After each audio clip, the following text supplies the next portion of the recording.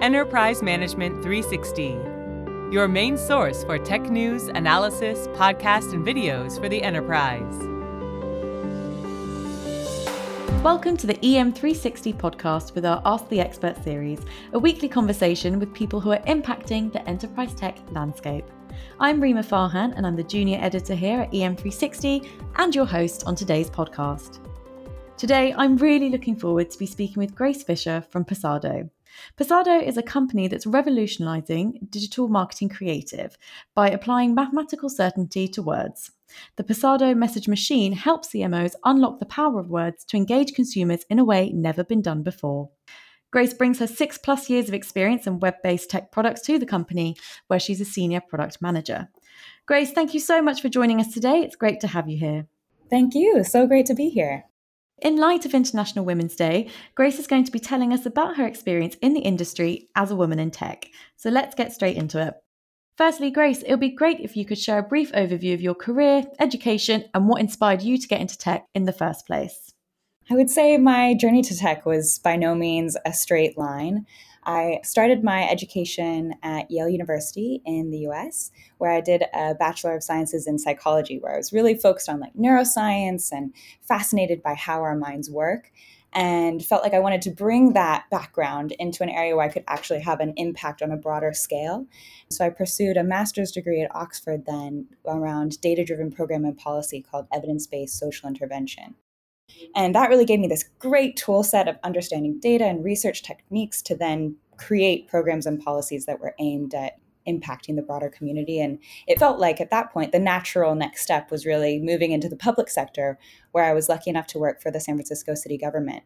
And I was doing program evaluations and identifying gaps in services. But it felt to me like there was a real missing piece. We'd identify these gaps, but then we didn't have disruptive solutions to bridge those gaps or ways to address certain technology influences and improvements that had been made in recent years, but hadn't quite made it into the public sector. So I started to notice this trend in my work and felt like tech could be a really great opportunity to pursue something disruptive and build a bigger skill set where I could then bring back a technological focus to the programs and policies that I wanted to build to service the community. So it was sort of a winding road that then led me to look at careers in technology. And I actually started in different roles, looking at a strategy consultant, solutions consultant, so working with customers or working with sales, and ultimately came to the product team and product role, because in product, you really have this incredible opportunity to work across the organization to be a part of building the vision and roadmap for addressing customers' needs, solving their problems, and really building solutions. So I feel really lucky to be part of the Pasado product team. And as you said, right now we're using intelligent automation and AI and advancements in linguistic science to unlock the power of words, so that we sort of call it democratizing charisma and bringing that to the world. So it's been a really interesting path, but that's kind of what led me to tech and where I am today. And so excited to be talking with you more about women in technology, as it's something that's really important to me, and a community I think that's really growing, and we're seeing a lot of great advancements in recent years. That's really, really lovely. It sounds like you've had a really exciting journey, which has got you to a really exciting place. So I'm curious to hear then, throughout your career and your education, what has your experience been of female peers? Have there been many? Has this changed over time? What can you tell us? Well, as you can imagine, in the public sector, actually, it was mostly women that I was surrounded by. So it was quite a shock, actually, coming to tech, where, as we all know, it's a male-dominated field. And I have been very lucky to have female and male colleagues that are very supportive. And I've definitely noticed a change in the past few years in terms of companies and teams focusing on improving their diversity. We've seen the research that diverse teams perform better and they foster innovation. And I think customers and companies are really recognizing that. But yeah, there have definitely been times where I was the only woman in a room, and, learning to sit in that space can be difficult at times. But I think that it's really something that companies are recognizing and starting to improve and think about and address at all levels of an organization too, not just in their engineering teams. We want to make sure that it's a diverse team in the sales team as well as in the operations team, everywhere else in the organization. Absolutely. And I think you're right. There's definitely industry-wide efforts to try and foster diversity across all departments for sure. So sort of going back to what you said about it being difficult to sort of be in that space as the only woman, what sort of challenges have you faced as a woman in tech? What makes it so difficult? Well, I think going back to that example of being the only woman in the room and whether or not it's true, feeling like you are not the most technical or not the most experienced is really daunting and challenging. And the imposter syndrome can be crippling at times. I'm sure everybody has faced it in some form in their career, but I think it can be especially hard when you feel like you're the one person that is sort of obviously outside of the norm, if you will. And I'm very grateful that I've had male and female managers and colleagues who have supported me in this path and reminded me that I have a lot to offer in those spaces, even when it feels scary or like you don't know nearly as much as the person sitting next to you.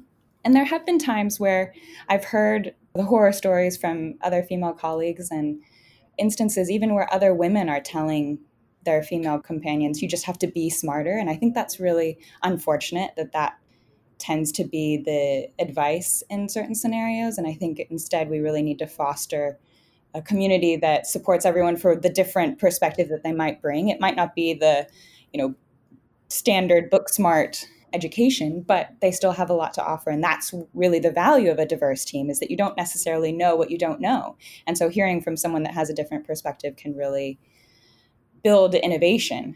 So I think for me, there's definitely been those moments, but for the most part, I do feel lucky that I've had the opportunities that I've had and the support of mentors and colleagues that have helped me navigate those spaces and really bridge the gaps to bring teams together and work collaboratively.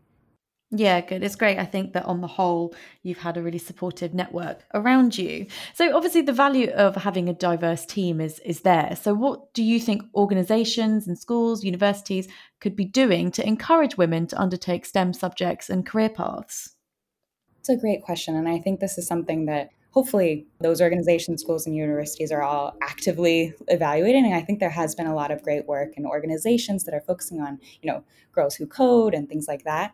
One moment that does stand out to me in my time at Yale is I remember being in the computer science building in the women's bathroom, and on the stall was written, "You deserve to be here. Don't let them tear you down." That's lovely. It's lovely, and it's also heartbreaking in a way that someone felt the need to write that. Oh, for sure. And I think, hopefully that is no longer necessary in the women's bathroom anywhere. But I think that companies and universities are starting to encourage more STEM subjects, and even starting earlier than that. I think the stereotypes around what subjects girls are better at or boys are better at is detrimental to fostering more women going into STEM. And I think that there's been a lot of effort, even at early ages, to really break down those stereotypes and encourage girls to think about STEM. And, it doesn't just have to be the sort of standard traditional roles of, well, boys like video games and coding and girls like playing with dolls. And I actually just the other day heard from a friend who is an astrophysicist at Yale, and she said a little girl reached out to her to ask her questions about the universe, which I think is just so amazing. And hopefully there's more connection like that happening. And as we're seeing more programs starting to democratize and break down those gender stereotypes for young kids all the way through to university, I think that will hopefully become more and more common, and we will have less of a gender gap in those STEM subjects and careers.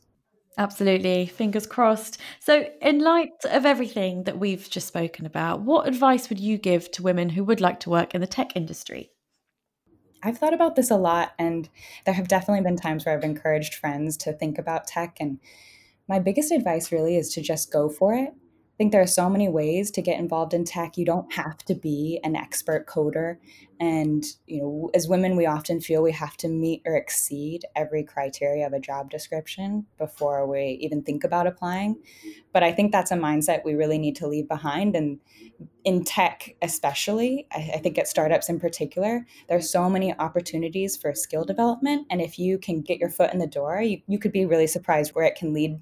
Even in my own example, I started off more in the customer-facing operations role, and now I'm in the product team. And just the opportunities can be really surprising once you're in technology, and building that skill set, even if you feel like you may not be the most technical to begin with, can be a really great avenue of development for your career. Grace, thank you so much for joining us today. I think that your insight and your journey is very inspiring to our listeners. Thank you so much, Rima. I really enjoyed it.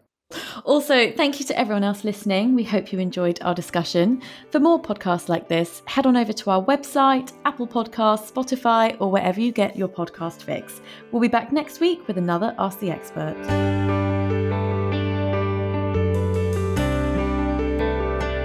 You've been listening to the EM360 podcast. For more great content, head on over to em360tech.com.